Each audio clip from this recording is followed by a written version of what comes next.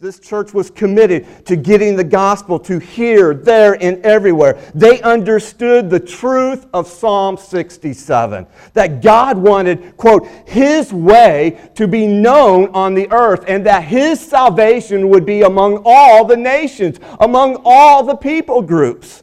As David Bosch writes in his book, Transforming Mission, missions is not primarily an activity of the church, but an attribute of God. Missions is thereby seen as a movement from God to the world. God is a missionary God. In other words, God's plan for His gospel is global. And God's passion for the world is salvation among the nations.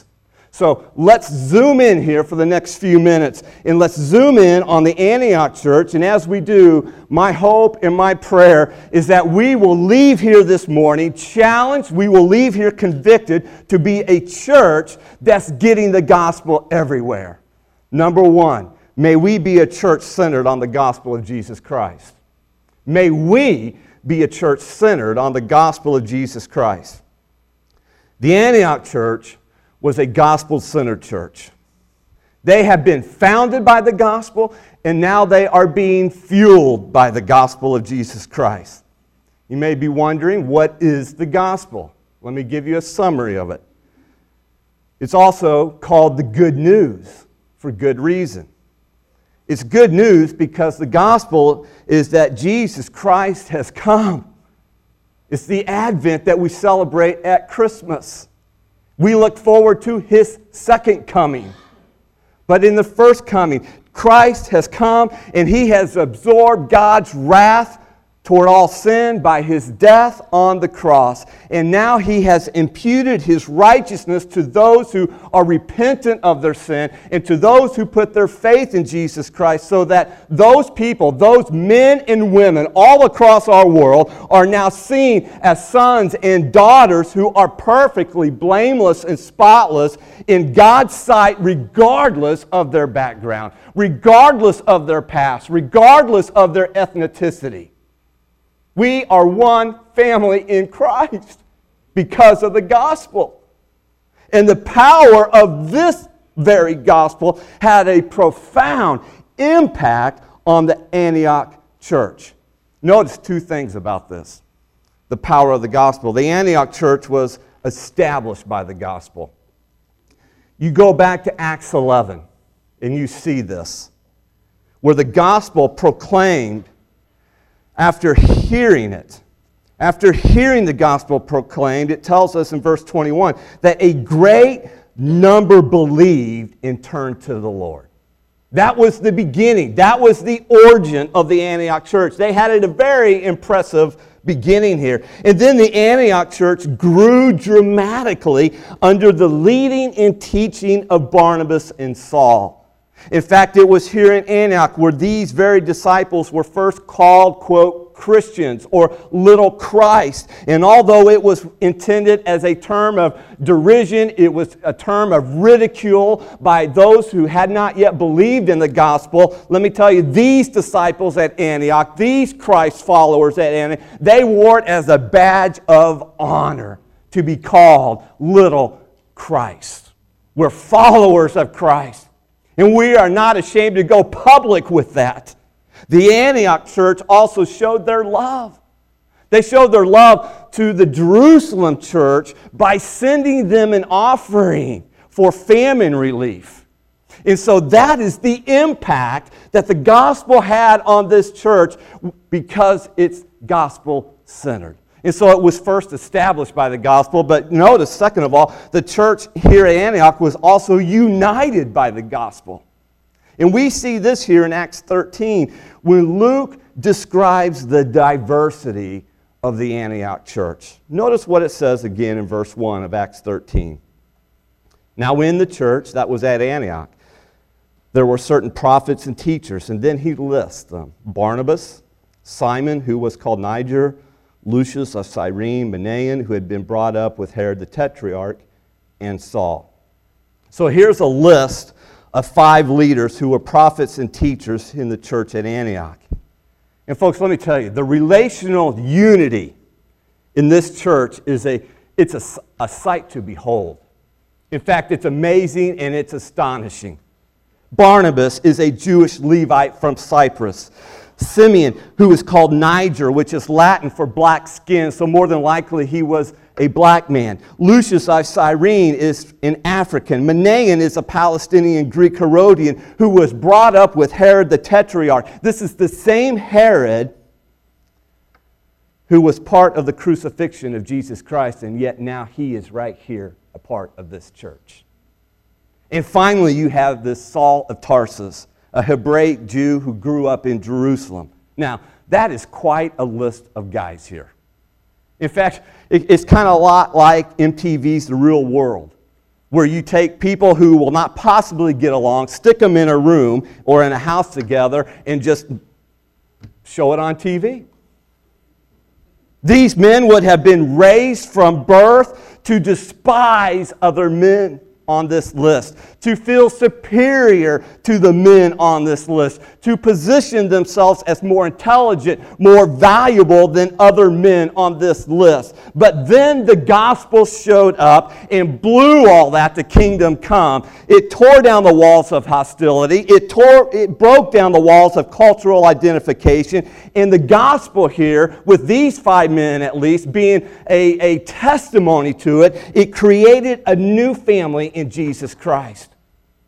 In fact, let me just highlight 2 of the 5 of these guys here, since Luke highlights them in the beginning of Acts 13 for us.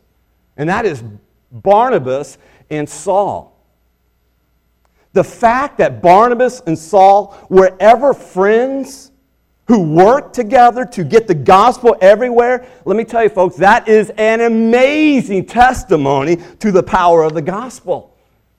Barnabas, here's a guy who's been radically changed by the power of the gospel.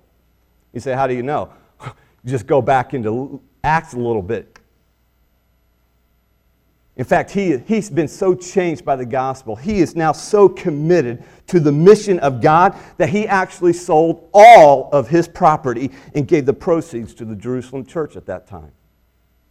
Meanwhile, Saul is persecuting the Jerusalem church, the same church Barnabas is a part of. And we're told in Acts 8:3 that Saul was ravaging the church and entering house after house, and he dragged off men and women and committed them to prison. And so what you have here is Barnabas doing all he can to build the church of God, and you have Saul, on the other hand, doing all he can to destroy the church of God.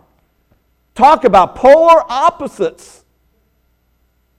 But then the gospel comes in and radically changes Saul's life. And these 2 one-time enemies partnered together for getting the gospel everywhere. In fact, even willing to die together for the sake of the gospel. Don't tell me what the gospel can't do. The gospel is the power unto salvation to those who believe. Has the gospel changed your life?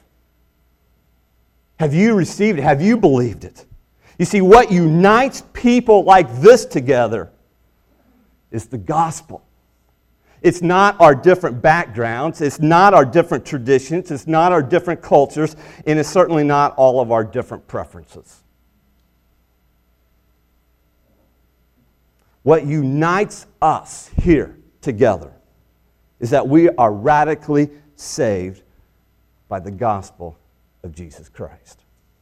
We who were once dead in our sins and alienated from God have now been made alive and reconciled to God by the gospel. That's what brings us together as a family. Oh, that we would be a church united by the gospel in our relationships with one another, and that we would be a church centered on the gospel in our ministries as a church. Then on top of the relational harmony here in the Antioch church, we also see their devotion to the Lord and dependence on the Lord. Which brings us to number 2. May we be a church captivated in the worship of God. Notice what these 5 leaders were doing when the Holy Spirit speaks in Acts 13, verse 2. It says, as they ministered to the Lord and fasted, the Holy Spirit said, Some Bible translations say, while they were worshiping the Lord in fasting, the Holy Spirit said. In other words, it's while they were engaged in the worship of God that the Spirit of God spoke. And when we worship God, do you realize we are actually ministering to God? He, the Creator, the God of this universe, He and He alone is our audience. And we're ascribing praise and honor and glory to Him in a way that actually ministers to Him. And I want you to see how this worship of God launched this church into the very mission of God. A people who are passionate about the glory of God will be passionate about getting the gospel to God everywhere. And so this mission in the world is born in the worship in the church. When we behold God's greatness in worship, that drives us to get His gospel everywhere so that others might behold His greatness in worship. In this way, missions then, it is the overflow of our worship of God. Why? Because you will not proclaim what you don't worship.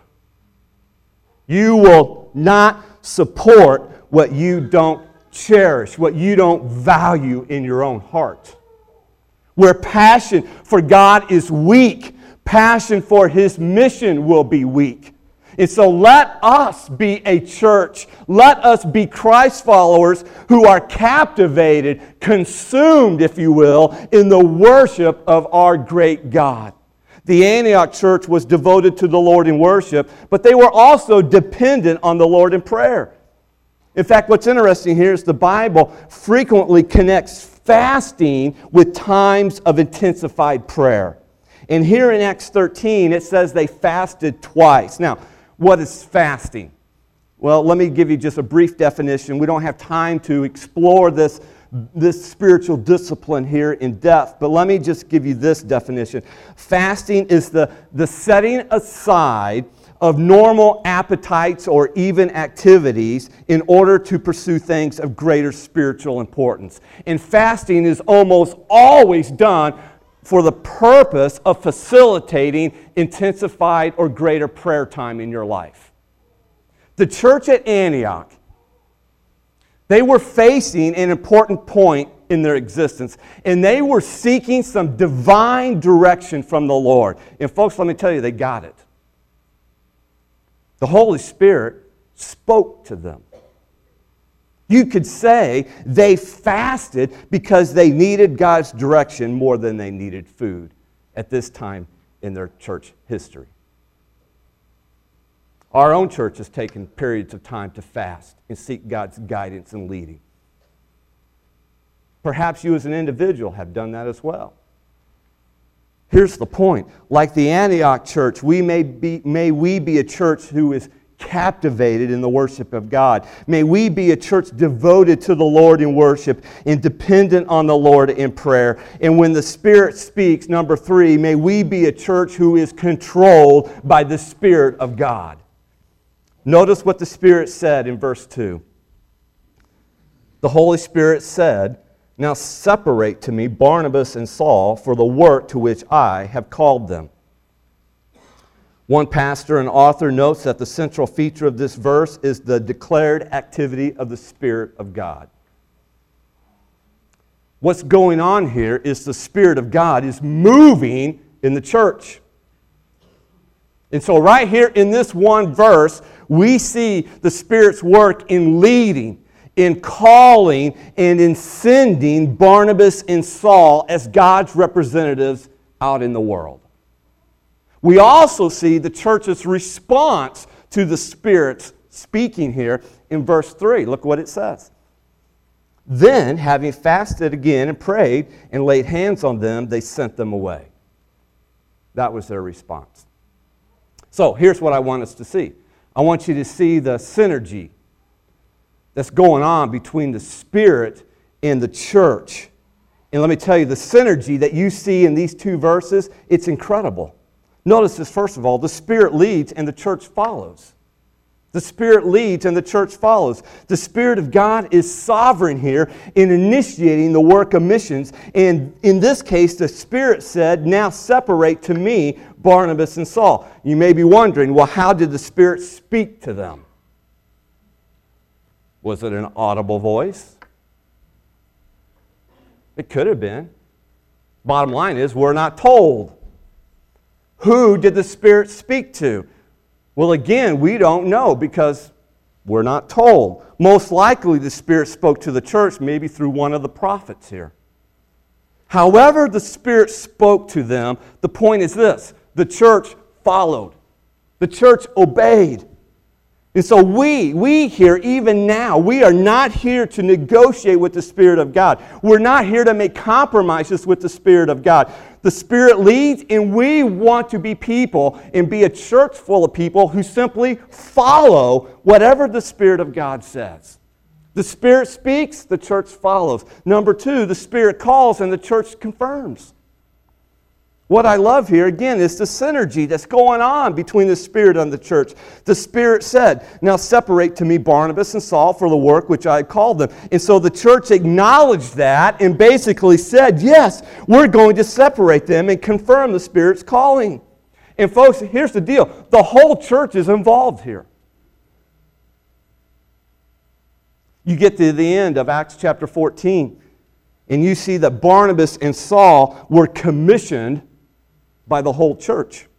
And so the Spirit calls them out, and the church confirms, yes, that's what's happening here, and that's what we want in our own church.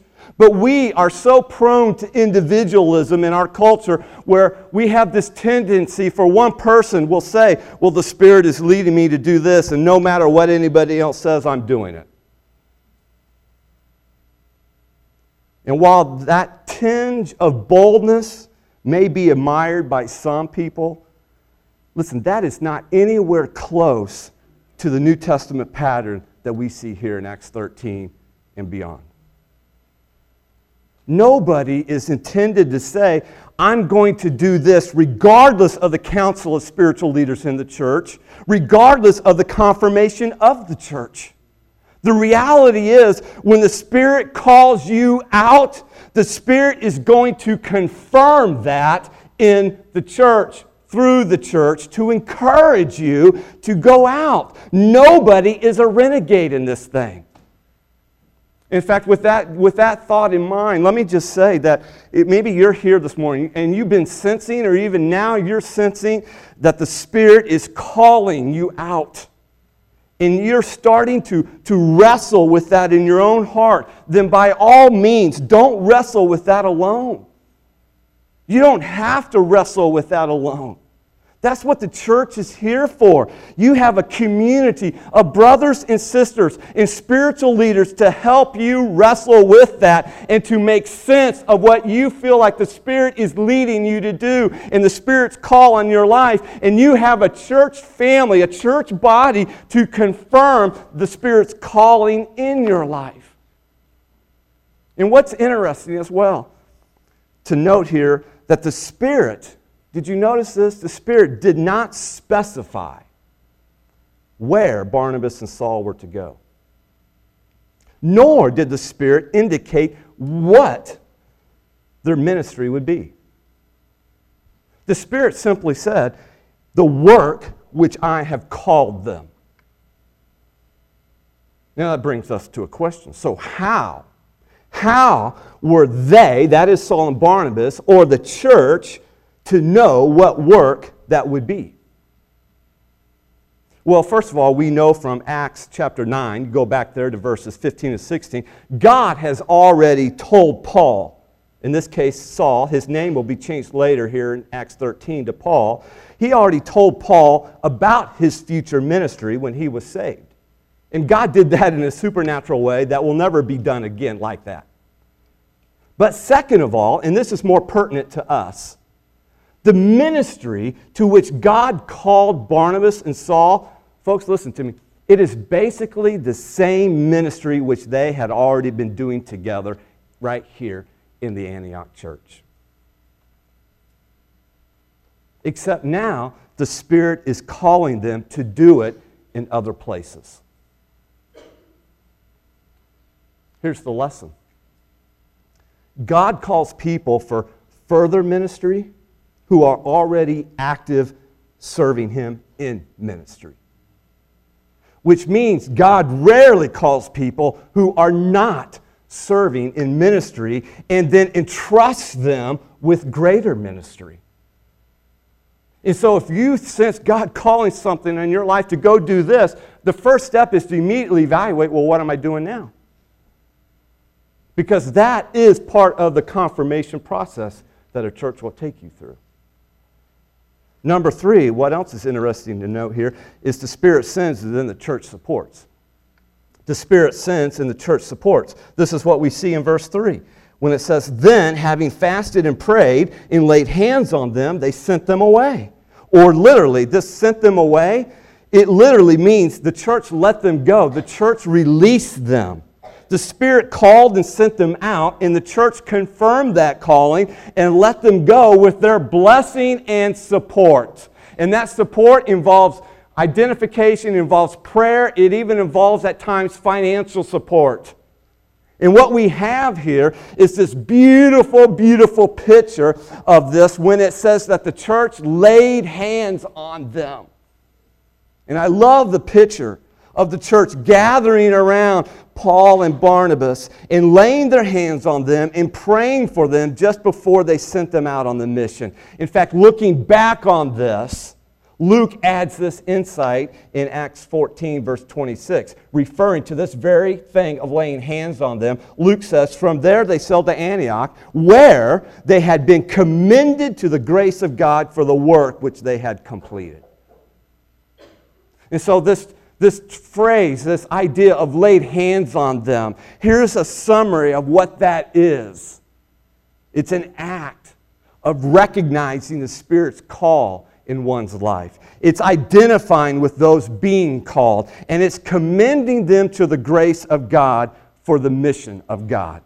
In essence, the church is saying, hey, listen, as you go, we are going with you. We are with you. You are not alone. We identify with you. We support you, and we commend you now to the grace of God to fulfill the mission of God that the Spirit has called you to do. Our church is familiar with this act of laying on of hands. We did this just last January. Some of you were here and you may remember we had Jordan and Nikki stand up here. And some of us gathered around them and we laid hands on them and we prayed for them. In a sense, we commissioned them before they went back to the Philippines for their second term. We do this every year during our World Outreach celebration on Sunday night during our Celebrate Unplugged. And as you know, we have anywhere from 3 to 6 missionary couples come in. And what we do, the primary emphasis on our Celebrate Unplugged is we meet down in our multipurpose room, and it is a time where we have communion together and we pray. And we lay hands on our missionary couples. We gather around them in teams and we commend them to the grace of God. We recognize the Spirit's call on their life, and we are saying in that act of gathering around them, we identify with you. We are going with you, even though we don't go physically. And we're now commending you to the very grace of God to sustain you in your ministry. This last summer, we took time even to do that with our juniors who went to junior camp and with our high schoolers and middle schoolers who went to student life camp as well. And so our church is familiar with this. It's a great thing to be a part of. And so I would encourage you, as you think about making plans for your World Outreach celebration, man, don't forget about being a part of our Celebrate Unplugged, because it is a special, special time that has its roots all the way back here in Acts 13. And so like the Antioch church, may we be a church that when the Spirit leads, we follow. When the Spirit calls, we confirm. And when the Spirit sends, we support. Which brings us right into number 4. May we be a church committed to the mission of God. Pastor Chris is going to come, and we're going to tag team this message. You guys didn't know that. But we're going to tag team this, and he's going to talk about how everyone can be involved in the mission of God. Kind of scary, isn't it, having us both up here? But this is going to be short. Don't worry. Listen, if we're going to be a church that's committed to the mission of God, the mission of everyone getting the gospel to everywhere, then there are 6 roles that we need to put into practice, not only individually as Christ followers, but together as a local church. And as we put these 6 roles into practice, we're going to get the gospel here in Kansas City, there and everywhere to every people group around the world. Putting these 6 roles into practice is what this year's World Outreach Celebration is all about. And so we wanted you to not only be introduced to these, but this is really the response to this message. These are the roles that we see in the Church of Antioch. These are the roles that we want every one of us to participate here at Glenwood. And the first 2 of these, they're in three pairs of 2. The first pair is sending and going. The roles of sending and going. These 2 go together. They complement and they complete one another. We send and we go so everyone can get the gospel everywhere. We've all seen how this has worked out here in the church at Antioch. Well, that's what this sermon was about. Now we need to respond by saying, Lord, use me and use our church in the same way that you use the church at Antioch. The practice of sending, as we just saw, is supporting those who go. And the practice of going is not being afraid to cross cultural barriers to reach those who are far from God or who are literally living in places that are totally unreached. They've never heard of Christ. They've never seen a Christian. They've never heard the gospel.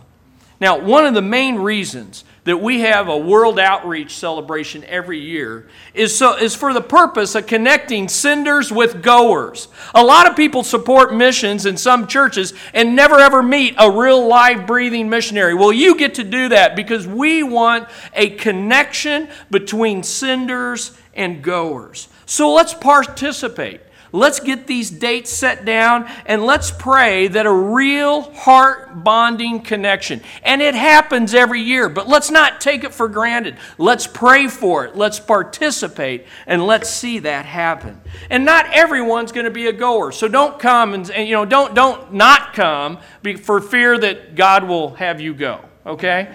It's okay. Only 2 out of 5 went in the Church of Antioch, okay? Pretty high numbers, but not everybody is a goer. You can be a sender, and you can come and learn better how to send those who go. But remember that every one of us is sent to go right here at home. Now, the next 2 roles complement each other as well, praying and giving. Praying and giving. They go together, they complement, they complete one another. We pray and we give so we can get the gospel here, there, and everywhere. The practice of praying is simply asking the Lord of the harvest to send more goers and provide more senders. That's what we need. We need more people to step up and go, but also for God to call more people to step up and support and send, like Pastor Bruce just preached about.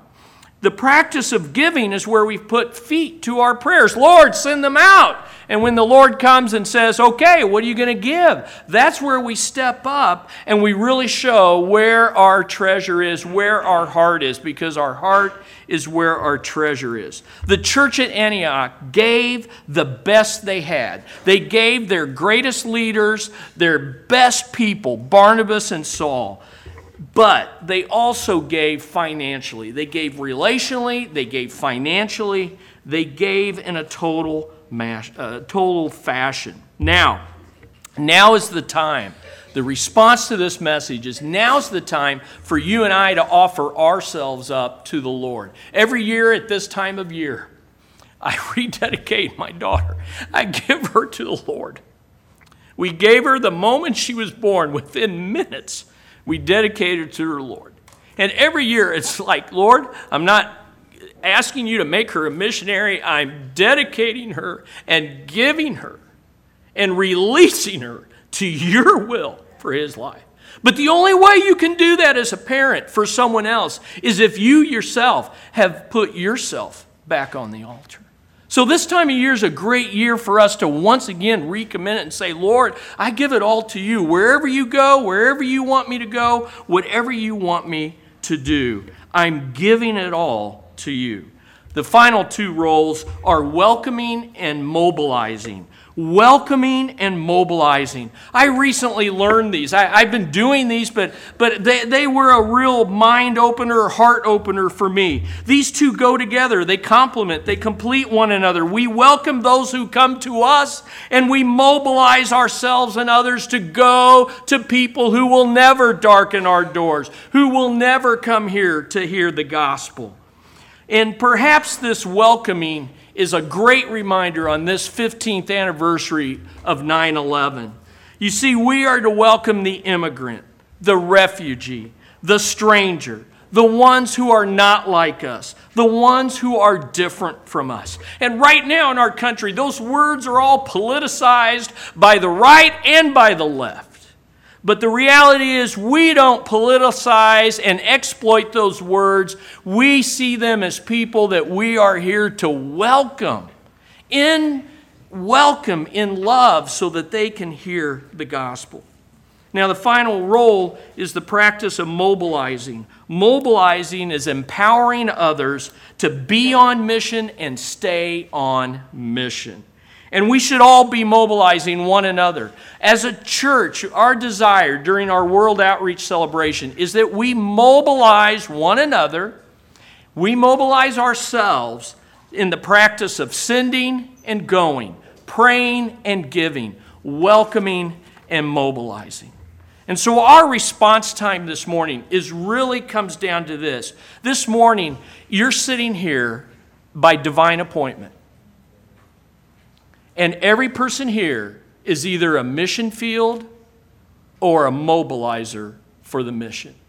You're either a mission field this morning or a mobilizer for the mission. You're a mission field if you don't yet know Christ in a personal, relational way. May I ask you, if you died right now, and people have died in church, I'm just letting you know, it happens.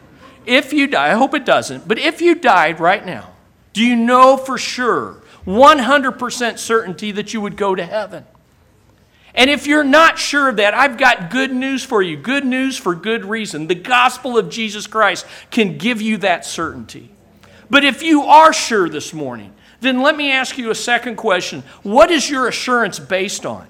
Is it based in any way on what you have done, your good works, or is it totally based on what Jesus has already done for you?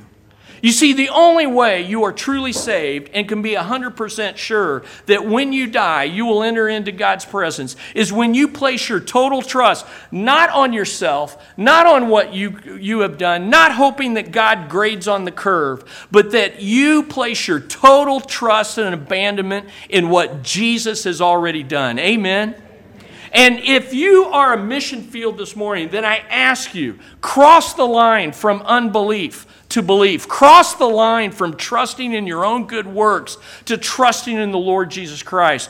But if you're here this morning and you've already done that, then you're no longer a mission field. You have been drafted and authorized by the Lord Jesus Christ to be a mobilizer for world missions. That's what we're here to do. We're here to mobilize ourselves and to mobilize others to reach the world right here in Kansas City, to welcome those that don't look like us, talk like us, smell like us. They're different from us. They make us feel uneasy. We feel awkward, but we bridge the gap and we welcome the unwelcomed. Why? Because Jesus Christ welcomed us. Amen? Amen. Let's bow our heads, and with your heads bowed as the praise team comes, I want to ask you again, are you a mission field this morning, or are you a mobilizer for missions? Our prayer is that if you do not know Jesus Christ, we understand. We have been there. We have been there, confused, guilt-ridden, unsure, unclear. We get that because we are no better. But Jesus can bring that clarity. So I pray that as the team will begin to sing in a moment, that you can just make the decision right now in your heart to cross that line. We'd love to help you. Talk to Pastor Bruce. Talk to myself. Talk to those in our church that are around you. But also, if you are born-again Christian, 100% sure that when you die, you will go. Your heart has been transformed. Your likes have been changed. Then surrender yourself this morning. Lord, I want to be mobilized, and I want to mobilize others. I surrender all that I am. I surrender my children, my spouse, my loneliness, my singleness, my confusion, my fears. I surrender it all to you.